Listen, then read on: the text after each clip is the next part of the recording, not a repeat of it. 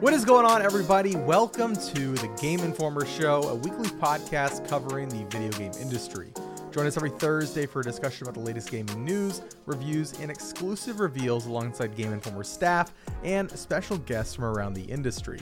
I'm your host, Alex Van Aken, and today I'm joined by Charles Hart. How you doing, Charles? Hello, I'm good. I'm riding that Nintendo Direct high, baby. Yeah, it was a pretty good one. We're going to get into it, of course. It hits different in February. Like, you need it really bad. Yeah, that's a great way to put it. We're also joined by Kyle Hilliard. How you doing, Kyle? I'm like 70%. Yeah, you've been sick. Yeah, you know that scene. You'll get this, Alex, in Princess Mononoke. There's the scene where Ashitaka is like sick and he like sleeps for a couple days and he wakes up full of life and he and he runs down the cave and then he like stops because he's like, oh wait, I'm still injured. I have not recovered yet, and he kind of like falls over. That's how I'm at the stage of illness where that's how I feel every morning. I wake up and I'm like, yes, let's take on the day. And then I make it to the kitchen. I'm like, oh, I'm still sick. Okay, not quite. And then a giant wolf has to tell you to slow down. Yes, yeah, and to take care of yourself. That's what I call my family, the giant wolves. Yeah, yeah. And rounding this out, Marcus Stewart. Hello. Hello. I don't know how I can top giant wolves and being horribly sick. I guess if it makes you feel better, Kyle, I feel great. It doesn't.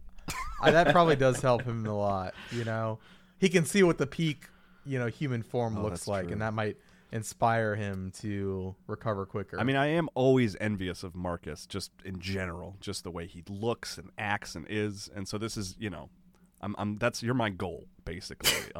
And more so now than ever. It was weird when you called me the perfect organism one time. And asked for a bit of your hair. That was, I was so overstepping there. Well, thank you all for joining me today. We're going to be talking about the Nintendo Direct that happened yesterday. We're going to get into a lot. We've been playing a lot of things. Octopath Traveler 2, Metroid Prime, the new Game Boy collection on Nintendo Switch, and more.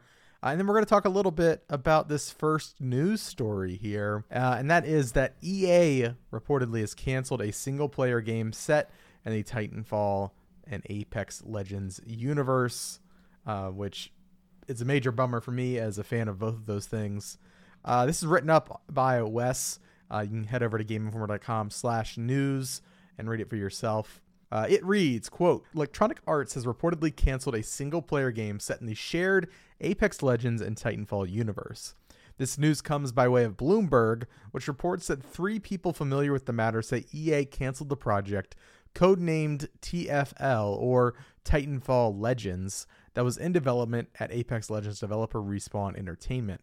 Roughly 50 people were on the team that was working on this game, and EA will reportedly attempt to find positions for these employees elsewhere within the company. If positions cannot be found, some might be laid off with severance packages, according to Bloomberg. The publication says that Muhammad Alavi, who worked on Titanfall 2 and Apex Legends as a designer, was set to direct this now canceled game, but he left the company in 2022 rather.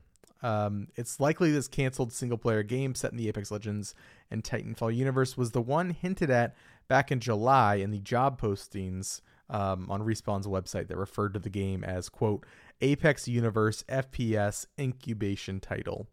Word of this cancellation comes shortly after EA announced it was shutting down Apex Legends Mobile and Battlefield Mobile and shuttering the latter developers' Industrial Toys as well. Plus, in the same financial results where EA revealed it was shutting these games down, the company revealed that Respawn's upcoming single-player Star Wars game, Star Wars Jedi Survivor, had been delayed to April. Of course, that source is from Bloomberg, once again. But yeah, that is kind of what is going on. I am bummed because, one, I love Titanfall. I think Titanfall 1, granted, it was a Xbox exclusive, but I feel like that game kind of got written off by a lot of people because it was multiplayer only. But obviously it really set the foundation for the Titanfall universe. And man, I loved that game. I played so much of Titanfall. And then Titanfall 2, of course, has that critically acclaimed campaign. And Apex Legends I have poured hundreds and hundreds of hours into. And at one point in time, I hosted the #1 Apex Legends podcast. By the way, fun little fact. So this universe is near and dear to my heart. So I'm really bummed we aren't going to be getting a single player game set in that universe. I think I had heard through the grapevine, this is not confirmed, I can't remember the source on this, but I had heard that like one of the mechanics was like you were going to be borrowing powers from Apex Legends and like using them throughout the game. Like through the single player campaign, you would use the abilities of the Legends from the multiplayer game. Okay, gotcha. Yeah, I need to confirm that. Don't. Yeah. But yeah, so that would have been cool.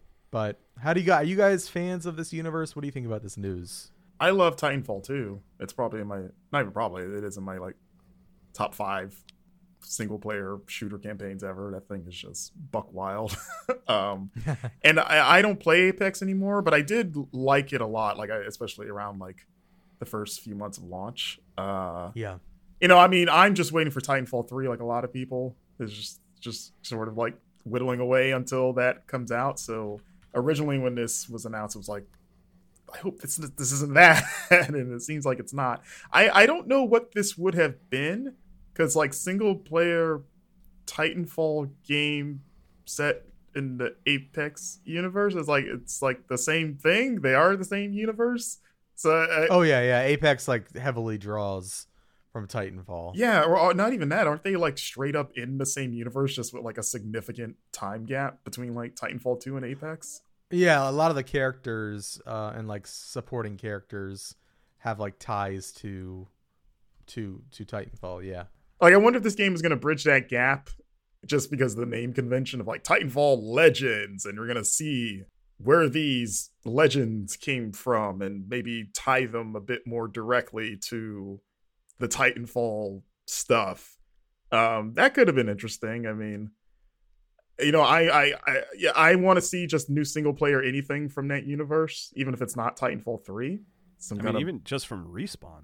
Like, that's all I want from that developer is single player stuff. But I say that as someone who's just not big into multiplayer, like even the Titanfall multiplayer I never got really into, but like Fallen Order and Titanfall 2 single player campaign, like just Respawn, please, like make more single player campaigns. Like that's why I'm disappointed in this news, because that's what I want from that studio. Yeah, I'm same as you, Kyle. Like I'm not a huge multiplayer guy. I think they do a good job, but yeah, this is hearing them lose another single player shooter thing, it's kind of like, oh man. Yeah. Valkyrie is one of the characters that if you haven't played in a while, you might not know about her, but I think she was introduced like a year ago. And her whole back, she essentially is the one that has the Gundam wings on her back, and she can like relocate the team with her jetpack. And like she has a lot of cool like tech that is associated with Titans, and her entire backstory involves as a kid she stole a Titan from her dad, who was a Titan pilot, and her dad ended up having to save her and died. And so like that's her tragic backstory, is her dad was a pilot, she was going on a joyride, and he ended up dying from it. That's more or less the plot of that indie game Stonefly, if anyone remembers that from like a year or two ago. Yeah. And so I always thought like that would be a really cool setting, or a cool jumping off point. Like an interesting story to see that would let you play with Titans and stuff like that. Yeah, exactly. And I felt like that was a really good way to merge the two, because like this is a character that bridges both of those games really well. And yeah, so that's a bummer. Do you guys think this means that, like, because they said this was like an incubation title? Yeah, what does that mean exactly? Incubation title, like just something they're working on for a while, or what's the? Seems like experimental, maybe. Like maybe the direction wasn't necessarily set completely. It sounds like the designer, what was their name? Mohammed Alavi, the Titanfall 2 and Apex Legends designer, was leading it. So I'm sure there was some direction there. But when you say incubation, it makes me think, yeah, like, okay, we don't have it fully formed in our head. let's bring in some experts to help round out this team, this relatively smaller team by EA standards. I feel like 50 people, you know. It seems like this wasn't just like Titanfall 3. It seems like it was something, you know, that required a bit more vision casting, I guess. And I'm sure it's really difficult to tie, like, properly and smartly tie together two different games, even though they are in the same universe. Do you guys think this means that like Titanfall 3 is off the books for a while? Off the table? Yeah. I don't think there's much cash in that name, sadly. Like, I think us on this call would be like, hell yeah, Titanfall 3. But I think they'd have to call it something like Apex Legends single player game or something. Yeah. You know? Like, yeah, so maybe ideas from that incubation come to exist somewhere else, but I don't think it's going to be called Titanfall 3. I mean, I wonder if, like, by calling it Titanfall Legends, that was supposed to let the Apex Legend fans know, like, hey, this is a Titanfall thing, technically. So yeah, maybe you should go check those games out if you really like this thing, because we want to make a third one of these. Yeah, I'm still holding out hope that it happens. It's probably not going to come anytime soon. You know, they sent Titanfall 2 out to die when that game launched. And which game did it launch aside? Battlefield 1? It was like in between a Battlefield and a Call of Duty. Like, it was like in that tight window of like these two juggernauts, and like, yeah, this is a good spot to throw a Titanfall sequel in here that winds up being better than both, but doesn't have the same name value. Yeah, I don't know. Maybe it's naivete on my part, but there's a part of me that's like, man, I think they'll go back to it eventually, right? You know, that it's, even though it's sold to, yeah, like, people love that second game. There's money there somewhere. I don't know. I had a thought and it escaped me. This is the problem with recording in the early morning hours of 10 a.m. On a Thursday. You know, overall, I'm bummed. I would have loved to see what this turned into. Oh well. Hopefully, you know, in the next few years, I feel like they know that people, that at least a devoted subsect of people want another Titanfall game. Apex Legends is a huge game. Oh, I remember my point. I'm not too surprised about Apex Legends Mobile, just because I feel like, and I might be talking ignorantly here, but I feel like Battle Royale just never struck me as a game, as a genre that works well on mobile. And granted, Fortnite was huge on mobile for a long time. Isn't it still? But no, that you can no longer play it. Oh, on mobile. okay. Is it on Android still, or is that gone also? I'm pretty sure it's gone completely. Gotcha. And a lot of that had to do with, like, I'm sure, like, the Apple stuff, but they, I guess, didn't see it was worth keeping around, so they, you know, shuttered it, and you can't play on mobile anymore. And that was like the biggest case for Battle Royale on a phone. Well, I mean, there's Garena Free Fire. Like, there are some. I mean, and PUBG Mobile is huge. Like, those actually are the two big ones. Maybe even bigger than Fortnite at its apex on mobile, at least.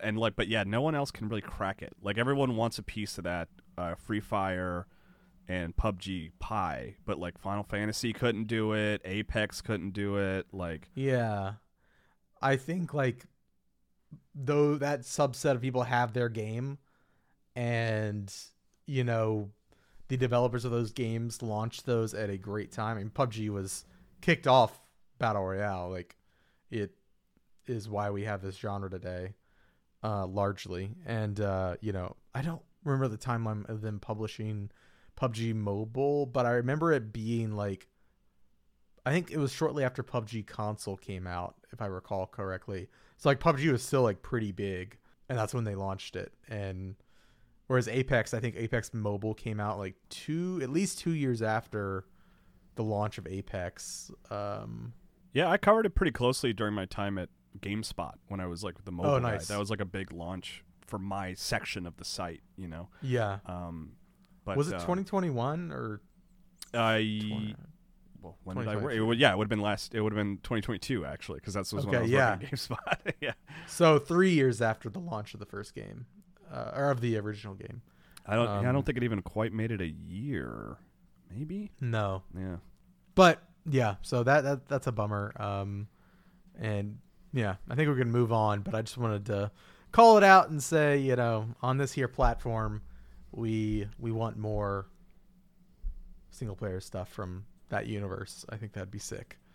But for now, we'll just have to buy Titanfall 2 for $4.99 and replay it. It's always $4.99. I know it is, right? That game is almost 7 years old. I mean, it will be this year, which is kind of wild to me. Yeah. I was thinking about what game was I thinking about the other day? It might have been Breath of the Wild, and I was just thinking how it's on 6 years, and I feel like I just played that game yesterday. Well, let's get into the topic of the week. Speaking of Breath of the Wild, Nintendo had a Nintendo Direct yesterday, and I don't have like a full list we're going to go through, but I kind of want to talk about the highlights for each of us. I know we'll get into Tears of the Kingdom. Game Boy games are now on Switch now. There's Metroid Prime Remaster. There's a lot of like smaller, like Disney Illusion Island. Yeah, Pikmin 4. Don't forget Pikmin 4, yeah. Professor Layton. There was a lot of hits for people. Advance Wars. It was a good one, man. This is probably the best one in a while. Yeah. Were there any? What were like the top hits for you, Kyle? Anything, you know, besides the big stuff that really stood out to you? Well, we got to talk about Tears of the Kingdom. I mean, it was expected once they said, like, oh, we're going to talk about games from the first half of the year. I was almost dreading it. I was like, oh, we're going to get, like, a big trailer or something. And sure enough, that's what they finished out the show with. And, like, it's that thing where it's, like, which I kind of like, is, like, I still really don't know a lot about Tears of the Kingdom. Like, and I'm totally fine with that.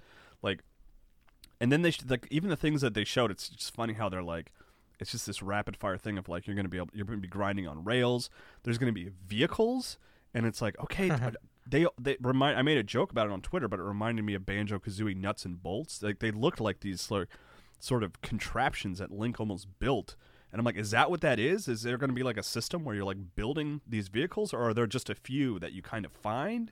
I wonder if you could get it from the scientist that helps you, or the scientist up on the hill. Doesn't he like help you get the ancient arrows?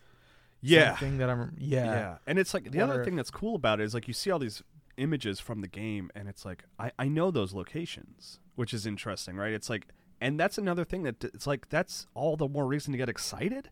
Weirdly, it's like I like that it's like an opportunity to revisit this place that I'm pretty familiar with, arguably very familiar with, but it's going to be under this new lens with new abilities, and like there's going to be this whole other section up in the sky, like. Yeah, it just every time I see anything from that game, it gets me pumped. We got to see more of like whatever's going on with his arm. I think Ganon is speaking in the beginning. It's just like there's just so much. There's like but it all happened in like 2 minutes, and I was like, oh god, I know so much more and so little still. It's wild. Do we know for sure if that it's Ganon? I know it's heavily implied, but they've never. It's all speculation. Because there's still a part of me that thinks it's not him and that it's a new villain. Who do you think it is? Oh, just a new guy? Either a new guy, or maybe they like reinvent someone like Vatty from the other games, you know? But I don't know, because it's like directly after Breath of the Wild, I feel like, it feels like if we're going by like Zelda reincarnation rules, it's like too soon for Ganon to come back. So I still feel like it's someone else. I think it's Link. It's Link talking.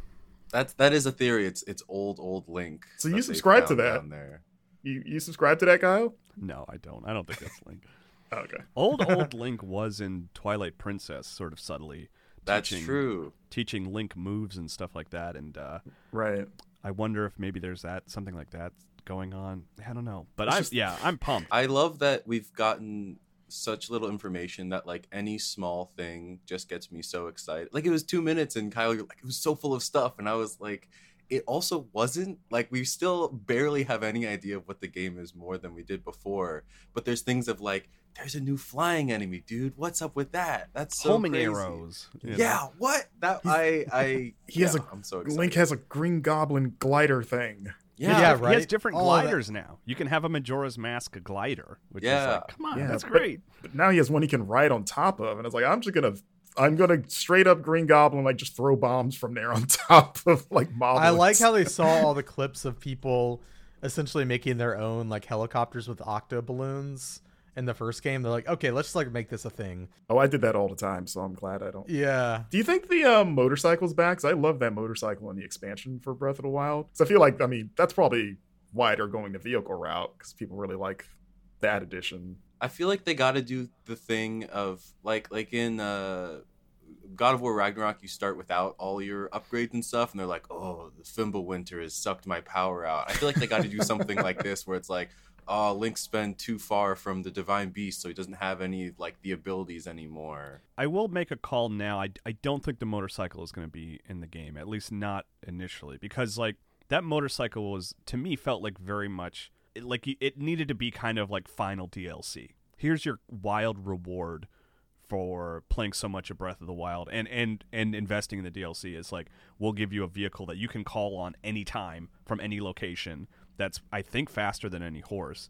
Like, to have that in the game from the get-go, or even like partway through, I think it's almost like overpowered.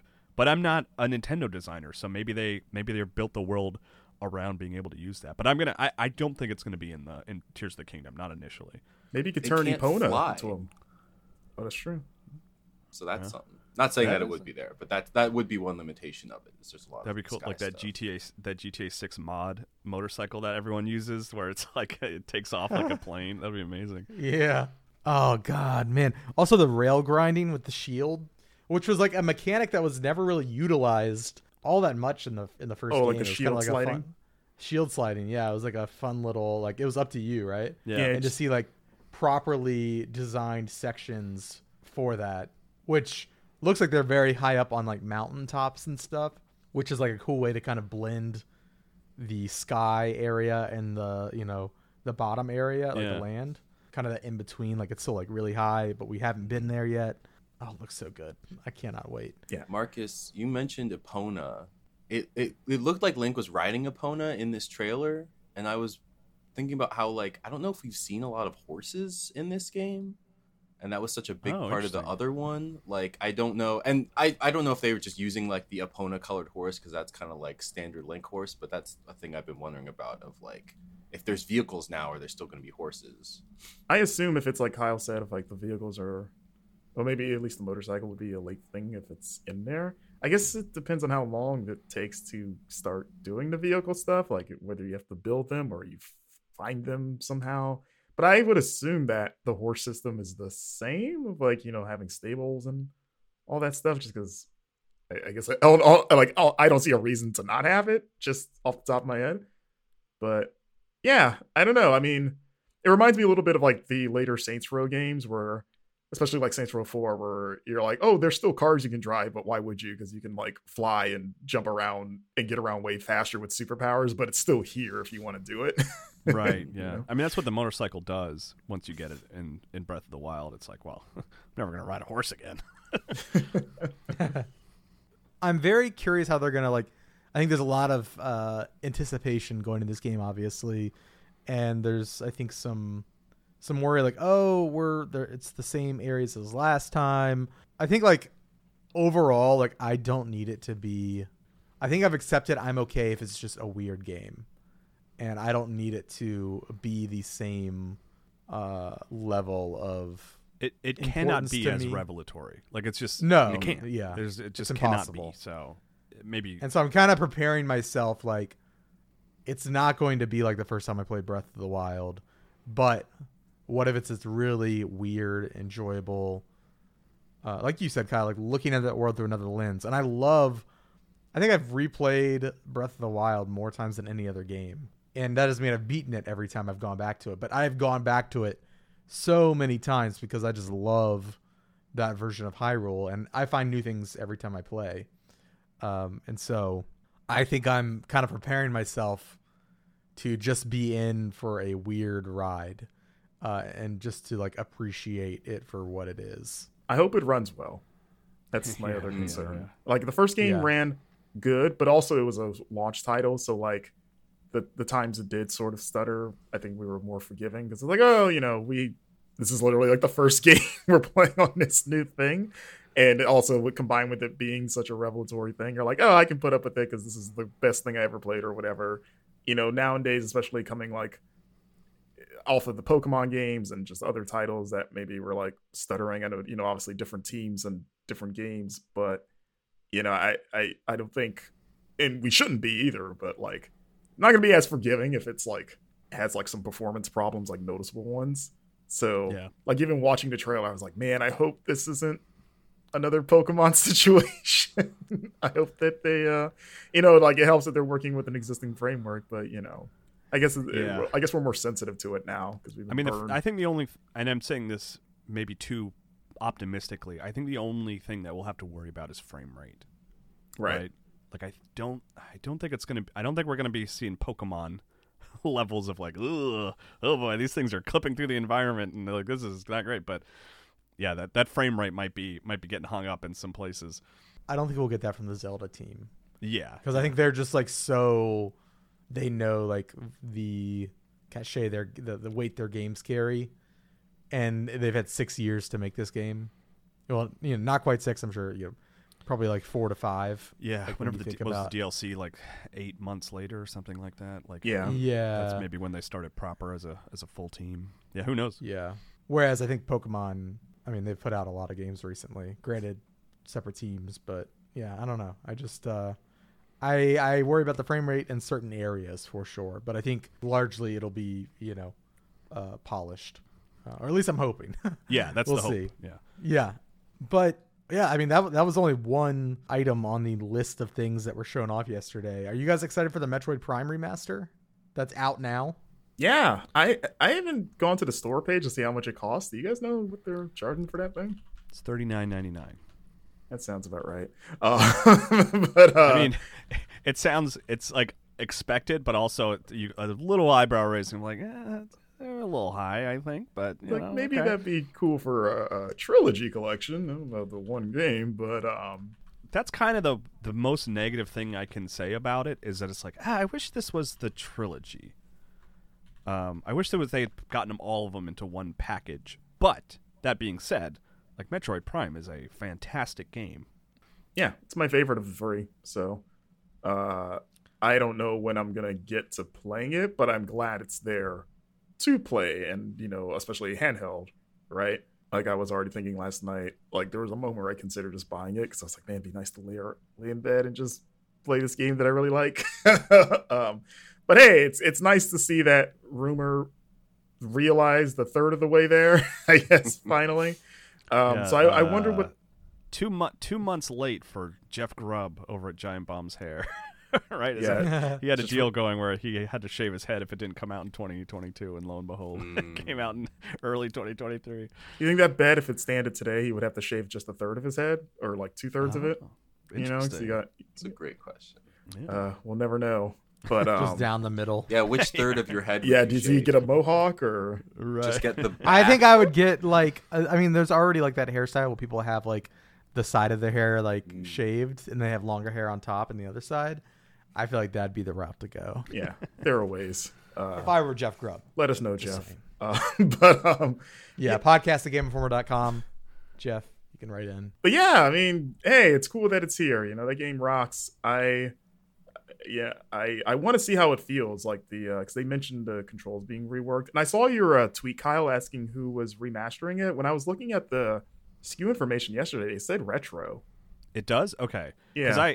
I was looking on the eShop page, and then we got a press release, for everything, and I was like, I don't see a developer listed here. But yeah, I mean, retro makes sense, Maybe it's like a way to sort of like maybe they remastered Prime just as a way to kind of like, oh, let's look back at our old work before we dive into Metroid Prime 4. We haven't touched it yet. We still haven't picked it back up. It's sitting there. But I started it. I did start playing it last night on my Switch Lite is what I was playing it on. And I played through the intro, right? Because there's the whole section in the beginning before you actually land on the planet. It's like 20, 30 minutes of gameplay. There's like one boss in there. And it defaults to the new controls, which feel great. And like the game was not designed to use dual stick controls, but it's a first person game, so it feels right. You're still locking on primarily. It's not like a I think if you've never played it and you started playing, I think you would be surprised that it's not really like, oh, you're trying to pull off headshots and stuff like that. Yeah. What the sort of the loop of the game is like you encounter an enemy, you lock onto them, and then you kind of strafe them and you tap the jump button to kind of like dodge their shots and stuff like that. And I think it takes a little bit of like getting used to, because your sort of brain is like, well, this is a shooter. I should be pulling the left trigger to aim closer and then hitting the right trigger. And it's like, that's not really what Metroid Prime is, but it doesn't take long to sort of figure it out and understand. And it feels good and it looks great. It's like, I can't believe, well, I don't know what year it came out off the top of my head. Was it like 2002 or something like that? Mm-hmm. That sounds right. And it's like, I mean, they remastered, I think they redid Samus's model, and then I think they redid the model for her ship too, maybe, as opposed to just sort of cleaning things up and like putting it in a higher resolution. Could be totally wrong about that. Don't quote me on that. But it looks great, and it's like, man, I can't believe this is a 2002 game, and you just sort of turn up the resolution a little bit, and it looks this good. Like, it almost makes me sort of reflect on Metroid Prime and be like, even though we hail this as like a masterpiece, maybe we don't hail it enough, because like it's really cool and looks great. Yeah, we did a whole video gameography season on Metroid, and when we talked about the Prime series, one of the things I brought up was like I still have a GameCube copy of it, and that version still looks way better than it probably should for its time. Like, I've always just been incredibly impressed at how well that game aged visually. So I mean, that's what made this HD thing. And they did do the Wii remaster, so we've seen them HD it up, but yeah, I mean, sort of yeah. As much as the Wii could, but bless its heart. Yes. But that always made it exciting, like wanting to see it, I guess, HD'd up to the highest degree, or to a higher degree, because like you could still play that 2002 version and still be pretty impressed how everything looks. I played Metroid Prime 3 when it came out, but the first time I played the original Metroid Prime was like 2019.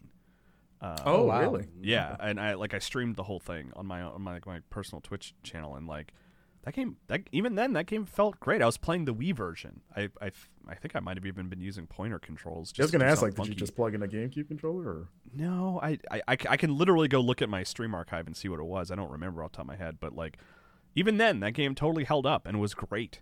And I'm excited to sort of. I probably am not going to beat it, but like I'm excited to play it a couple hours and be like, yes, thank God this exists on Switch for new players to find it. What do you think the cadence will be for the other two games? Do you think they all come out this year, or are they going to like really space them out? I don't know. At this point, I actually have low confidence that they'll ever exist on Switch. You don't think they'll do 2 and 3? I've never played 2. I want them to do it, but like I think it's gonna depend on how this does. And Metroid is just never a commercially successful franchise, really. Yeah, I guess because it's like, it seems like they would be in our best interest. Like, they already announced a 4th game. Like, that's happening. So it's like, you may as well just fill in that gap for people to catch them up. I mean, hey man, we're talking about Nintendo here. Like, I don't know what to tell you. I'm honestly surprised they went like the route of remaster at all. Like, they've clearly like cleaned it up and stuff. I would have expected more of like a Mario 3D All-Stars, where we just kind of get the 3 games on the Switch in whatever form. Yeah. But also to have it shadow drops was really, it was cool, but it was not like people have been expecting it for so long, and then to have it's like, it's not what you wanted, but it's shinier and it's out right now. I also want to mention, so I've only ever played it on the Wii. And a weird thing, as you were talking about this, I was like, oh, I've only played it with pointer controls. Like, I don't even know what it would feel like with a stick. Yeah, that hurts my soul, by the way. No, don't say that. The pointer controls are solid. I'm sure they are, but it's probably the best playing game for the GameCube controller. Like, it is mapped perfectly for that, especially for a shooter. I have Marcus, you wrote the Resident Evil 4 cover story. Resident Evil 4 is the best game for the GameCube controller. I played that on PS2, actually. I never played it on. I played and the it was PS2 terrible. version. You hated it. We talked about this. You're like, this game sucks. I don't understand why people love it so much. No, I guess I'll write the story. This is what they're telling me to do. But I've only ever played it on the Wii. I have it on, because you could buy it through the Wii U eShop. I never got like a physical copy, but I have it digitally. And it just reminded me there's like a ticking clock before the Wii U 3DS eShops both shut down. And I was surprised from this Direct specifically, we got a bunch of stuff that I was like afraid of losing Virtual Console wise. One of them being Metroid Prime also being like the Game Boy games, which you could buy on the Wii U and 3DS. It's really funny. I spent a good chunk of money in the last few years. Well, the Game Boy games, I've bought Minish Cap for $85 like 3 months ago. I could have told you that. I still have my copy. Yeah, cartridge. I think I bought that and Pokemon Fire Red for like $160 last year. The year before that, I think I spent a decent amount of money on Metroid Prime for GameCube because I'd never played it. So like, I'm excited because it's easier to fire up my Switch than it is to go and set up my GameCube to play these games. Or, well, I have the Analog Pocket, which is it's interesting. The Game Boy stuff that they showed off is kind of doing some similar stuff that the Analog Pocket does, where it has like different color profiles based on old Game Boy hardware, which is really cool. But yeah, I've spent like all this money in recent years making this little collection, and By the way, now I think that color profile thing, that might be a product of like Super Game Boy. I don't know if that's like. Oh, probably. I just know the Analog Pocket has it. Yeah. Okay. Cool. Like I just didn't know if I don't think it was like something Analog Pocket like. I don't think they created those. But what is Super Game Boy? Oh, it was basically like an add-on that let you play Game Boy games on your TV back in the day.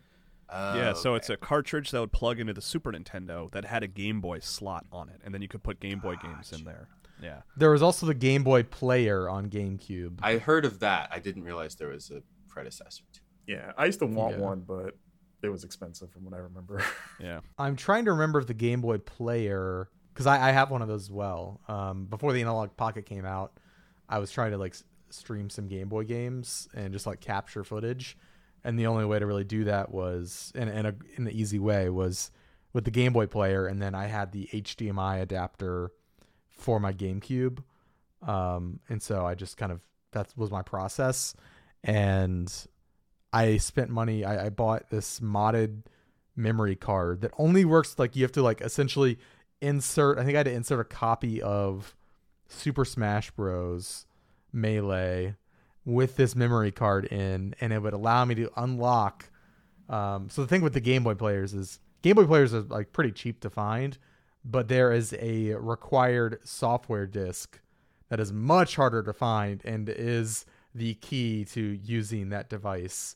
And essentially a person on eBay has developed a mod that you can just buy for $20, and it actually looks way better than the original software disc, and there's like more options for. Oh, interesting. And so I went through this whole kerfuffle just to get that up and running, and then now I could have just waited probably a year or two, and I could just play it all on Switch. But it is what it is. Yeah, I was going to ask about your buyer's remorse story. Did you at least ever play those games that you bought, or have they just been sitting in your backlog? I never played Metroid Prime. I did play the others, so that's not so bad. At least you like.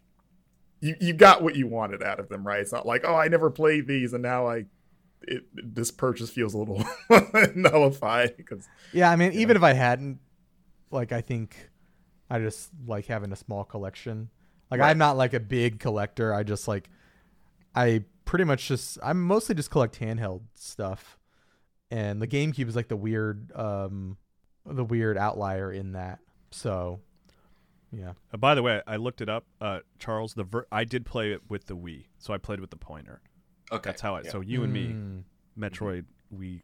It makes sense. It works. It felt right. It works well. I used to be a sicko on Smash Bros. Brawl. I would play with a single Wiimote.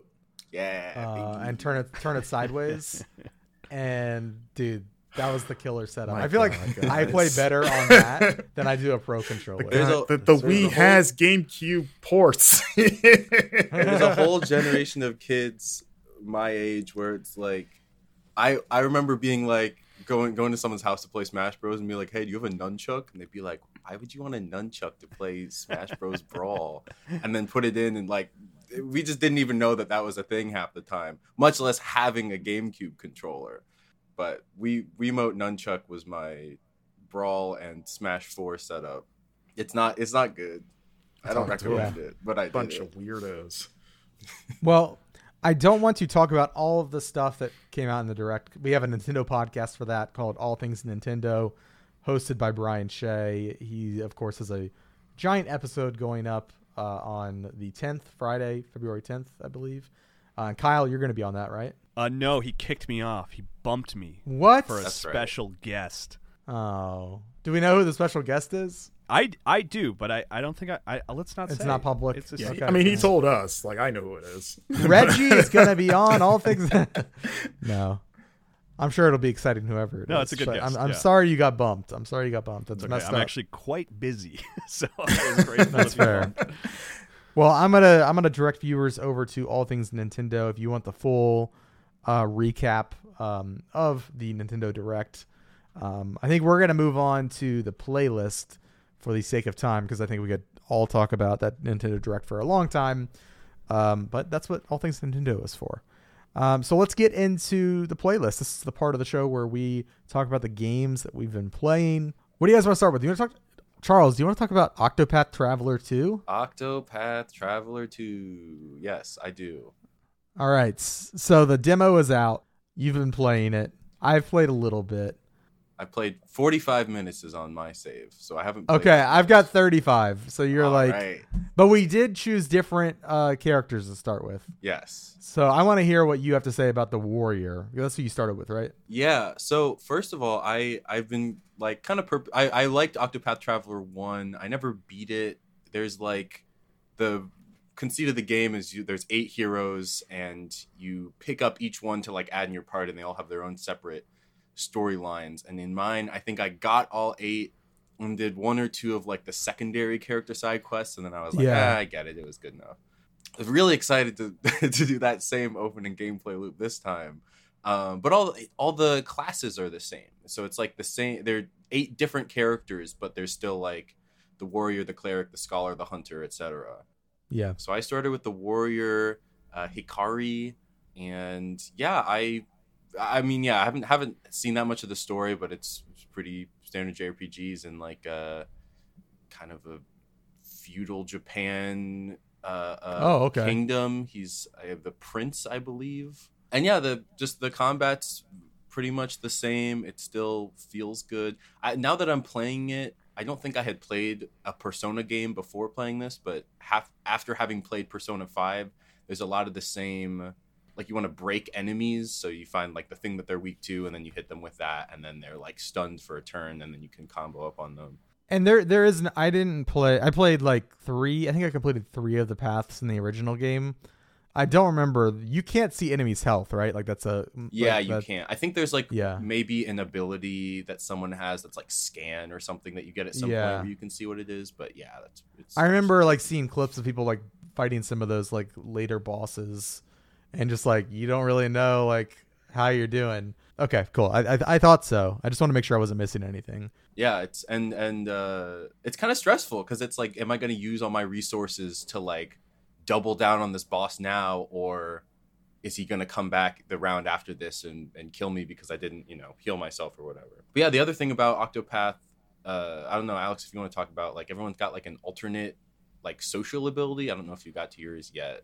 Mine is like you can provoke people. I'm playing as the huntress. Her name is the hunter. Her name's Ochette, and she is like her whole path. I picked it because I picked Hunter in the first game to start off with, and it was like very like woodland area. And I read the description for Ochette, and I was like, she's on an island, and I was like, oh, that sounds fun.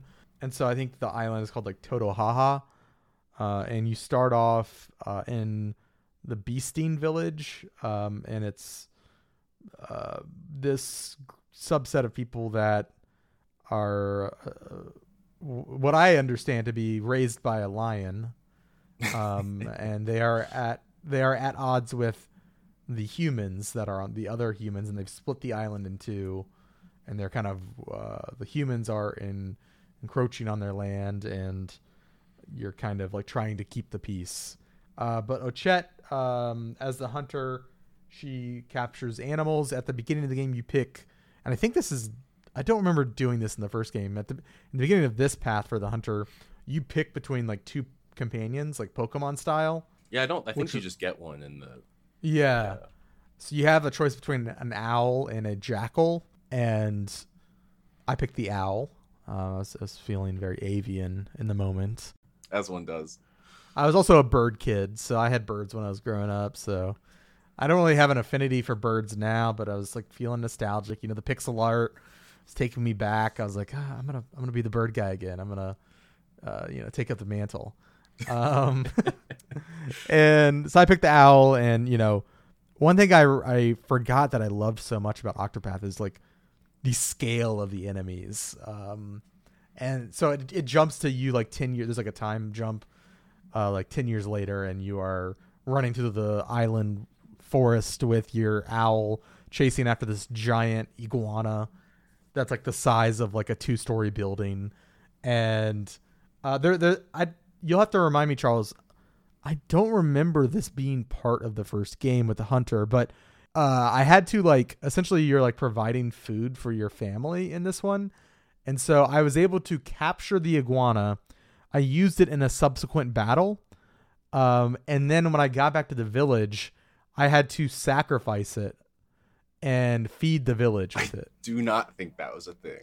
I didn't think so either. Really interesting. So I know. So I had to. I mean, it was a linear path, so I had to do it. But it brings to mind that I'll probably get the choice in the future. And it was like, okay, you have to feed the village with this iguana, but you won't be able to use the iguana anymore in your roster. And so I had to, get rid of the iguana to feed the people. So I really liked that. I thought that was really neat. Did you guys, maybe I missed you guys talking about this. Is this like a direct sequel? Are there like recurring characters, or is this like a Final Fantasy situation where every entry is like standalone? I've yet to see any connection. I think it's standalone. Okay, cool. And I know that all the characters' last names spell out Octopath Traveler. It's just Octopath. Okay, Octopath. I was going to say if they also there's not enough people for. Yeah, you finish the game and there's actually 8 more people or however many, so that they can finish filling out Traveler. Mm-hmm. Oh man, they did a Dead Space thing, huh? Yeah. But so far I really like the Hunter. I'm having a lot of fun. It's been a while since I played a JRPG. The last one I like really sunk into might have been Octopath. I picked up Persona 4 Golden at some point in between that. Is it just Switch? You guys are playing on Switch, right? That's where the demo is? Yeah. But it is coming to PlayStation as well, it looks like. Oh, cool. I think. I know. Looking at the first one was on Game Pass for a while. I don't know if it still is. But it was delayed. It was like it Switch exclusive for a while, I think. Yes, I was also going to say I'm very excited for the soundtrack for this game. I think I mentioned it on those podcasts before, but the Octopath Traveler 1 soundtrack is like one of my favorite game soundtracks. And in 2020, because I used a soundtrack for my D&D games, I was in the like top whatever percent for Yasunori Nishiki, the composer of these games. So I'm excited for this soundtrack to also come out on Spotify and get in the top, 1% Nishiki head fans. Yeah, I remember I loved I was a big Hunter fan in the first game, and part of it was the soundtrack. I feel like that was like one of the strongest areas in the game was that whole area. But yeah, so I'm enjoying Octopath Traveler. I'm, like I said, a little over 30 minutes in, so not very far at all. But I'm going to keep playing, and I'm excited to see, the changes to the other classes.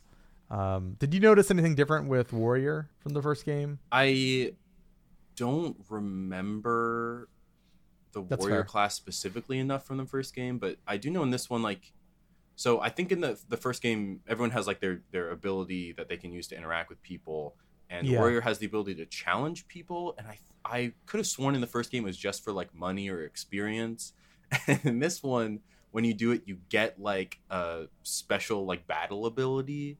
So like I only have he can use like swords and spears, but if I battle a specific NPC, I can get like a bow ability. And then if someone's weak to bows, I can use that ability, which is cool. Except you walk up to a stranger, you challenge them to a duel, and then after you beat them, you take their ability, and then their character model is just lying on the ground. And if you try to talk to them, they just go like, ugh.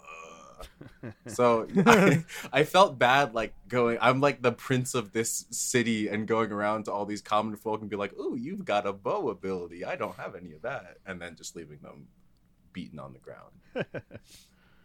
Love it. Well, cool. Well, let's get into Kyle. I know you've been playing. We talked about it already. Do you have anything else to say about Metroid Prime? No, I mean, yeah, I think I said everything I wanted to say. Like, I was impressed at how it feels out of the gate, and like, really impressed with how it looks. Like, I went in with high expectations, and it's like, wow, this looks even better than I expected. You playing anything else? Yeah, just a quick shout out to the Game Boy games that came to Switch. I booted up Tetris and played a bunch of Tetris, and I was like, oh man, I miss being able to save pieces. I've gotten so like used to being able to do that now that it's wild to go back and not be able to save that line piece whenever I don't need it. But that was a fun little nostalgia trip because I played a lot of Tetris on Game Boy. I mean, that was my first video game console, and my other first video game, right? We got the Game Boy, Tetris, and Super Mario 6 Golden Coins. So those are like my introductory video games. So it was really great to go back and play a little bit Tetris and then play a couple levels of Super Mario Land 2 6 Golden Coins. That's like a great little quick Mario game. If you've never played it, like I think it stands up as like a solid platformer. It's weird. There's like a Halloween level where there's like Jason Voorhees masks with knives in their head and stuff like that, and you eat a carrot to get like flying abilities because you grow ears and you can like float with ears. And what's the full title again? Super Mario Land 2 6 Golden Coins. It's also the game that I believe Wario debuts in because he's the villain, right? Yeah, he's the final boss. Yeah, his first appearance. It's cool to see him because like the way he's scaled, he's so much bigger than Mario in that game. I hope they bring a lot more Game Boy games. They teased Golden Sun, which I adore. I love Golden Sun, which I actually played recently, so I don't know if I would actually sit down and play it again, but I love Golden Sun. You know, it's funny, sorry, about Golden Sun and that whole saga of me buying retro games for Game Boy.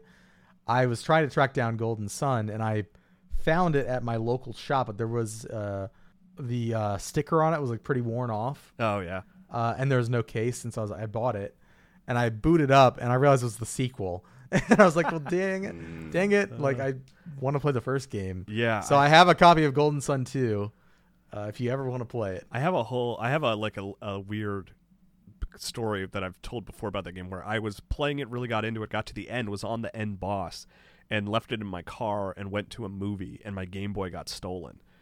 So I was never able to beat Golden Sun until like in the last 2 or 3 years. I bought a copy and played it on a Game Boy and finally beat it. And it was like this childhood thing of like, all right, childhood, I was like in high school, but I was like finally finished Golden Sun. So I'm excited to have that on Switch. And I hope they bring the original Wario Land, and I hope they bring the original Super Mario Land. I mean, Game Boy is really near and dear to my heart because it's like where I started with video games. So I hope they really blow out that library. They feel great. They look good. Like, thank you, Nintendo. It took way too long, but I'm glad they're finally available. Right. Yeah.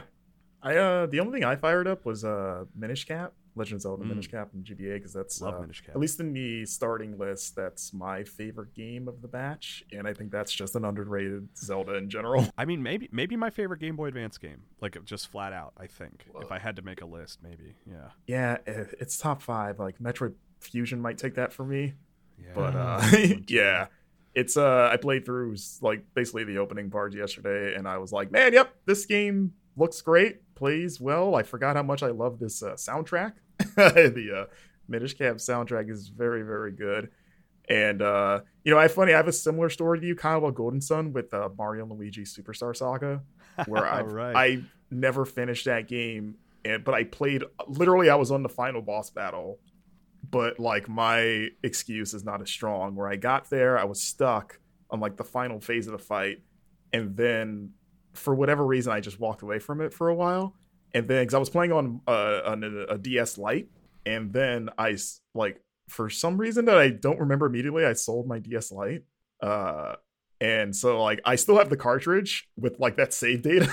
Oh, really? But I don't have a way to play it. So like I was like, I should just get another DS Lite so I can like just beat this game. But now I see it here, it's like, how much are those? I've seen them go for like at sort of like retro game stores. I've seen them go for like $50 to $80 depending on who's selling it. Like it's not bad. I was about to say you could get a Game Boy Advance SP like pretty reasonably on eBay. They're not that rare. You should do it, man. Yeah. Just like knock out that, go in cold. You're going to forget everything and how that game works and how all the time button presses work, and it's going to be hell. But that's the thing, too. Yeah. I forgot, like, that fight is very time button press heavy, and you can die pretty quick if you don't nail those. Yeah, so it's like, oh man, I guess I could replay that whole game and finish it, or I can find a way to access my save and just sit down for like an hour, bang it out.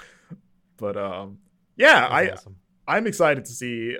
I'm excited / terrified to see how long it takes for them to really flesh this library out. I know the big sort of like scuttlebutt online from sort of like our glass half full sort of mentality is everyone being like, where are the Pokemon games? How could they launch this without Pokemon? Those SOBs, I can't believe it. Which I wonder how long it'll take, because it took forever for them to add them to the 3DS virtual console. Yeah, I remember the day the Switch was already released, I believe, when they launched Red and Blue. Was it? Yeah. I know. I only remember because I was an intern at GI when they announced they were adding the Pokemon games, and I wrote the news story, and that was like 2015. So that's why my memory's so vivid of like, oh, I'm the guy breaking this news that everybody's really excited about.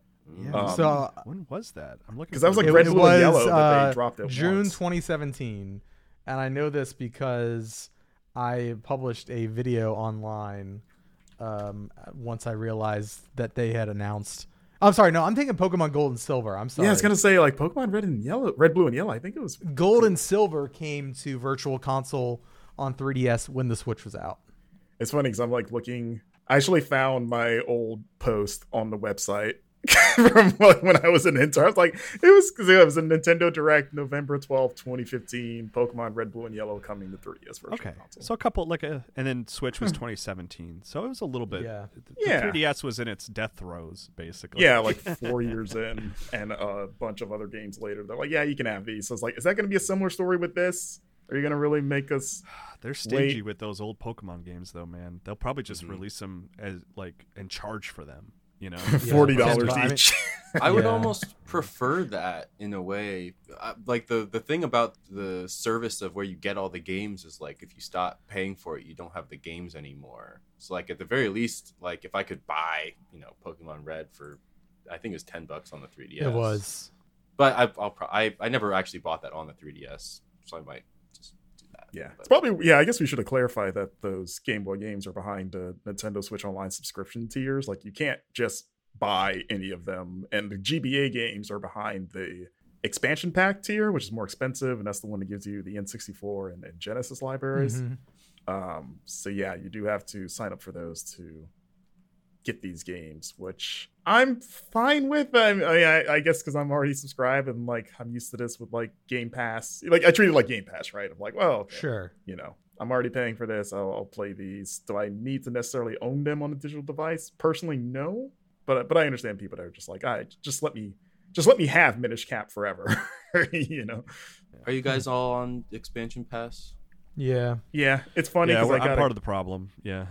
Well, I got a code for it for work, but then it auto renewed and I forgot. So then I accidentally wound up paying for it this year. I got it originally on a family plan, and when it came time to renew that, I was like, sorry, y'all. You got to get your own Switch Online stuff now. I can't, because I was sharing it with friends, and I was like, I can't swallow that $80 pill or whatever it was. Ooh, cutting the lifeline. Yeah, when it gets to be that much, it's like, sorry, $50 is already a lot. Just send them like a layoff notice.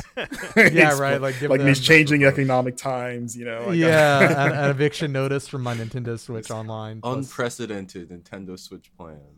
Yeah. I don't have the expansion pass, but Game Boy Advance games, this is one of the first times where I've been like, I might bite the bullet. I don't know. Like it's a pretty good bonus. The N64 stuff was cool, but it was a thing of like, I like Ocarina of Time. I don't really need to play it right now. So it wasn't a thing. I also had already bought the Mario Kart DLC, and none of the other expansions were things I was particularly interested in, but I really like Minish Cap. I've never played Superstar Saga, and I'm really excited to play that. Great game. Because I think that game's pretty expensive to buy. Well, they remade that for 3DS, actually. Oh, did they? Oh, that's right. Which is like, maybe that's the one to go play. Did they? Really I thought it was Jonesy just for Bowser's Inside Fury that they did. I thought they did. Oh, I thought they did both. So I know they did Inside Bowser's, Story? and they added the scenario to Bowser's Inside Fury, but I don't know if they did Superstar or the other one. This Dream? this is Wait, one of Wait, those is it Bowser's situations- Inside Fury That's or the Bowser's DS Inside one. Story? It's Or Inside Inside Story. Story. Sorry, I'm thinking I of was like, am I Bowser's. missing- I'm combining it with Bowser's No. Fury. Kyle This is is- right. Also, it's Did- it's Mario and Luigi Superstar Saga plus Bowser's Minions, and then Yeah. they Oh, also okay. did, Okay, Bowser's cool. Inside Story. So This it's is one of those already- situations where I was about to pull it up. It's like there's a chance I might have reviewed this. Like, you know what I mean? But Yeah. So technically, there's already a probably better version of that game that you can just outright buy and own For $40. if you have With- an yes. if you have with a extra stuff. But Yeah, that's I not guess. just. It's not like the original is good, right? That Game Boy Advance Yeah, game yeah. holds up. Like it's not like. I don't know. I can't think of a great example, but it's not Some like where the ancient- original version doesn't hold up. Thank God there's a remake that's totally worth playing. It's like they're both good, you know. Okay. And then Inside Story is a totally separate, right? That's the third one. Yeah. That's Yeah. the third one. Okay. That was on DS. Yeah. Yeah. All right. Well, because that whole situation is ending too. So I'm like, I've got a list of games I want to buy before that whole situation shuts down, which I should probably. Which I do don't soon. think you can anymore, or at least the store's You still can up. add funds because Yeah. they're linked. My accounts are linked, and so I can add funds to my Switch, and it'll show up on the 3DS. Oh, okay, because I know they made it so you can't add payment information anymore. Yeah. Yeah. Okay. It's very convoluted, but you can still do it. See, I already did my shopping spree before that, just because I was like, I don't totally understand what's going away. I know, or like in terms of like, how can I still pay? So I'm just gonna do it now. That's fair. Yeah. I've been putting it off because I know I'm gonna drop. Like every time I look at a game and I'm like, I'll never be able to play this game on the 3DS again. Maybe like, do I want to spend, $20 now or $80 in 15 years? Yeah, And I'm just yeah. gonna spend like $200 on just random eShop nonsense that I don't Alright. need to. That I'm not even gonna play. Yeah, It's like but I might. yeah, maybe. Planet Earth might not even be here in 15 years. Who knows? Who can say? Hey, it's all on So fire. play it now is what your point is. These unprecedented times. Have we published a list on like the must buy games before that shop closes? Oh, that's a good idea. Thought we did. I know we've Because been. I would read that Yeah, I don't. as somebody who has a 3DS but has not touched a fraction of that library. I feel like I pitched that or Brian wrote it. I don't. There's no way to know. It's a good Unfortunately. idea. Surely no way to know. Yeah. Who can say? Yeah. Not us. Well, cool. Sorry, I've got so many tabs open of games I'm trying to buy on 3DS after that conversation. Where are the show notes? Here they are. So last game we're going to talk about today during the playlist, and then we're going to wrap up the show. Marcus, you've been playing GoldenEye. And Kyle, you have too, right? Yeah, I played a little bit on Switch to help Brian with a piece that he wrote, but predominantly I've been playing on Xbox. Played like the first like 4 or 5 levels. Yeah, because you're not an insane person. Yeah, because yeah, you summed it up perfectly. Because I'm not an insane person. The Xbox version is so much better. It's wild. What's the deal with that? What's the deal with the Xbox version? Yeah, I've been playing GoldenEye on Xbox. Even though I have access to the Switch version, I'm not interested in playing with those dated controls, especially because I don't have the N64 controller thing. But even if I did, I wouldn't use it because every time I pick up an N64 controller, I'm baffled that we put up with it back in the days. It's just, I was like, what were we thinking? But yeah, like the Xbox version, converting it to just a twin stick third or first person shooter, I should say, with the 4K upgrades and all that stuff, like it plays great. I loved GoldenEye. That was such a formative game for me because I didn't grow up with a PC, so I only dabbled in Doom, but like GoldenEye was my first real introduction to first person shooters. Same. And I didn't have an N64, so it was pretty much just going over a friend's house to play, multiplayer, sleepovers, all that stuff. And this gives me the chance to actually run through the campaign for the first time because I've only ever played like maybe You 30 never played minutes. the campaign. Oh, cool. Yeah, just because since I didn't have it, and every time I played with friends, you're not going to play the campaign. Everyone was like, no, let's get in the facility and kill each other in the toilets because it's funny. It's good gaming. Yeah. So I've been playing a couple missions through the campaign, and it's funny because like the twin stick controls make it pretty easy to run through, because you can tell the enemies aren't really designed for the kind of heightened reaction time you have with just being able to move better. So like I'm just like mowing them down. Yeah. But it's pretty satisfying. It's like I don't really need a challenge. This is purely for my nostalgia. Like it's the moment you boot that game up and you hear that familiar like the Rare logo spinning and then the sound and the theme song kicks in, like it just takes me back to like, oh my God, this was the happiest sound for me when you're just surrounded by friends. You're like, oh, we're gonna be playing this for the next couple hours, just having a great time. And yeah, I think the improvements they made have been great. I'm probably going to finish it just again because like, oh, I never really played all the way through this, and I kind of want to see how because I do like the movie too quite a bit. So I kind of want to see like how did they do. So like, are you enjoying the campaign? Because like I cannot like my primary experience with GoldenEye was playing through the campaign just over and over and over again, and on all the difficulties and getting all the cheats and everything. So like that's my nostalgia is like revisiting those locations with like improved controls. It's like, oh, this feels so good. I remember this little nook. I remember this place. There's the camera there. Like as someone who didn't really play the campaign, like, is it like mechanically interesting? Like having the missions that you have to complete it like over the course of the level and stuff like that? Yeah, it's funny because I didn't even realize there were missions. The first time I ran through the first level, I was just going. Right. And then I randomly saw like, oh, you have things to do. It's like, oh, okay. And then I think you have to like turn off alarms. And then I didn't realize what to look for because the alarms just because of the time, they just look like flat textures. So you can't tell what you can actually interact or destroy. So it's like these red things, I guess, might be alarms. And I got to the end and then had to backtrack through the rest of the level to get the rest once I kind of took a chance and destroyed one. But I actually think that's kind of cool, especially for the time of like, oh, okay, it's not just go murder everyone and get to the end. There's actually things you need to look out for. I mean, that honestly, that was like a revelation for like me and my brother, right? Was like every games up to that point was like get to the end of the level probably as fast as you can. Like that's like literally the goal.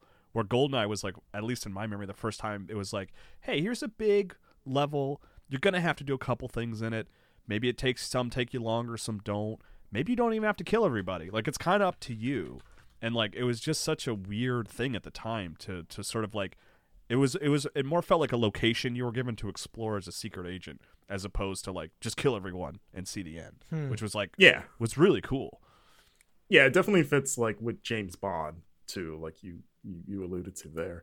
And it's, again, for me, I'm the complete opposite of you, where my memory is tied almost exclusively to multiplayer. It's cool to go through those levels with the single player objectives, but also like, because the second level is the facility, which I think is the best level in the game for multiplayer of any game. Like, yeah, I don't know what it is about that level, but it's just like, it's the one that everybody loves, right? When you play multiplayer, you're like, no, we're going to do the facility, right? And it was fun because my memory of it is still intact. Like, oh, I know where every path leads. I know where and like that helped me in the single player of like, oh, I can circumvent these enemies that are in this one room. I know this path goes around it, or it lets me flank them in a cool way. So yeah, like compared to other, I guess, like retro shooters that have been HC'd up, like I went and played Quake when that came to Xbox as someone that didn't grow up with Quake. And that was pretty fun, but that was a little harder for me to like really stick with, personally, maybe because I just don't have that nostalgia for it. But I think this one, maybe it's just it's maybe the license and then just I don't know, there's something about it that's just really clicking with me more. Maybe it is the objective-based stuff and it's not just, here's a giant open arena, run around and kill everything and have fun. I like that's a little bit more linear, and there's more things to look out for. But yeah, I'm probably going to just run through it and finish it. And it also looks like it's really big. When I was looking at the mission selection, I was like, oh, there's a lot of levels here. I don't know how long they all are. And I was like, okay, this is beefier than I thought it would be, especially for like a licensed movie game that came out 2 years after the movie. Yeah, what a weird thing. Well, I'm glad to hear as someone who didn't play the campaign that you're like finding fun in it, because it is the poster child for games that don't hold up. Right, when you go back and play GoldenEye on N64 today, you're like, oh my god, this frame rate is like 5. Like how did we do this? But like playing on the Xbox version, which I don't know if we totally clarified, the Switch version is just a straight port of the N64 game. Yeah, with the exception that it has online play. But even that's a product of like the Nintendo Switch built-in online stuff that you can do with every Nintendo Switch Online game. Like you can play Super true. Nintendo games online using that system and stuff like that. Like there's no like matchmaking or anything like that. It's just, you have to like connect with someone, and then you're basically playing it remotely on their system. Like I played with Brian, and basically I was remote playing the second controller on his version, and that's how you play. Which is cool. I'm glad that exists, but it's not really. It's just sort of a product of that whole emulator that Nintendo Switch uses. But the Xbox version is actually like they made it look better. The default controls are modern first-person shooter controls, and it just if you're gonna play a version, you should probably play the Xbox version. Yeah. You know? Sadly, no online with that one though. Yes, Local multiplayer, which is the only like downside of like the one that I would want to play with my friends is the worst version of it because it's the Switch version. Yeah, you're like it's this weird sort of like division. But like other than that, in the event that I have a party of friends over, it's like, well, we can play this Xbox version. But still, I'm excited to get through the single player campaign and kind of like have that under my belt. Like with those upgrades of like visuals and like a solid frame rate and the modern controls, like I'm glad to hear that it actually is still fun, because I'm having a lot of fun with it, but I totally recognize that it's pure nostalgia. I feel like a child playing that game, and it's great. But I'm glad to hear from your perspective, Marcus. It's like, this mechanically is actually pretty interesting. I legit considered ordering a pizza while I was playing it. So that's how like in little kid sleepover mode of me, it was like, oh yeah, we get pizza, we hang out, we watch Snick, and then we play GoldenEye. That's what you do on the Saturday night. That's awesome. Well, I think that's going to do it for the show this week. Thank you, everybody out there, for listening. If you did enjoy the show, go and leave us a review over on Apple Podcasts, or you can rate us on Spotify, just like Santa's Pants did. I thought Santa's Pants already left us a review. Did you change your review, Santa's Pants, or am I just misremembering? Regardless, there is a new review, a 5-star review by Santa's Pants. It says, I play a lot of Destiny 2 and really enjoy. So I have a question. Where would you rate Destiny 2 on a scale of 1 to 10? I'm going to rate it an 8.5 out of 10. As somebody who's played a decent amount of Destiny 2. So you're using our scoring system then. Yeah, I guess. I didn't really put much thought into it. I was going to say 9, and then that felt a little high. 8.5 to 9, somewhere in there, I would say Santa's Pants. I like that game, and I actually just reinstalled it. But thanks for that review. If you want to go and leave us a review, that really does help us out and helps us to climb the charts, get new listeners, all that fun stuff. And it really does support Game Informer. So if you want to do that, we will be sure to say thank you and read it off on the show. Of course, go and watch our weekly streams, twitch.tv/Game Informer. You guys are replaying Dino Crisis. Is that back on this week, Friday on replay? I think so. Yeah. Yeah. I skipped last week because I was really sick, but I think we can do it tomorrow. Yeah. Nothing heals like polygonal dinosaurs. Yes. True. So go over to twitch.tv/Game Informer.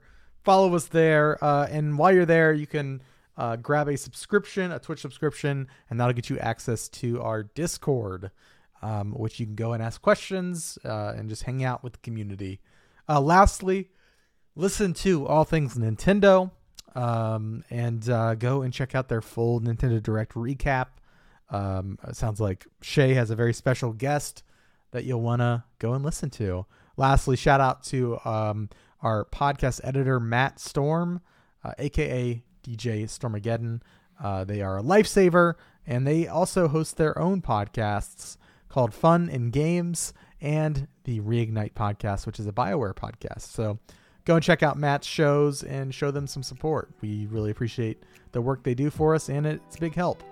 That's going to do it for the show this week. We will see you next week. Goodbye.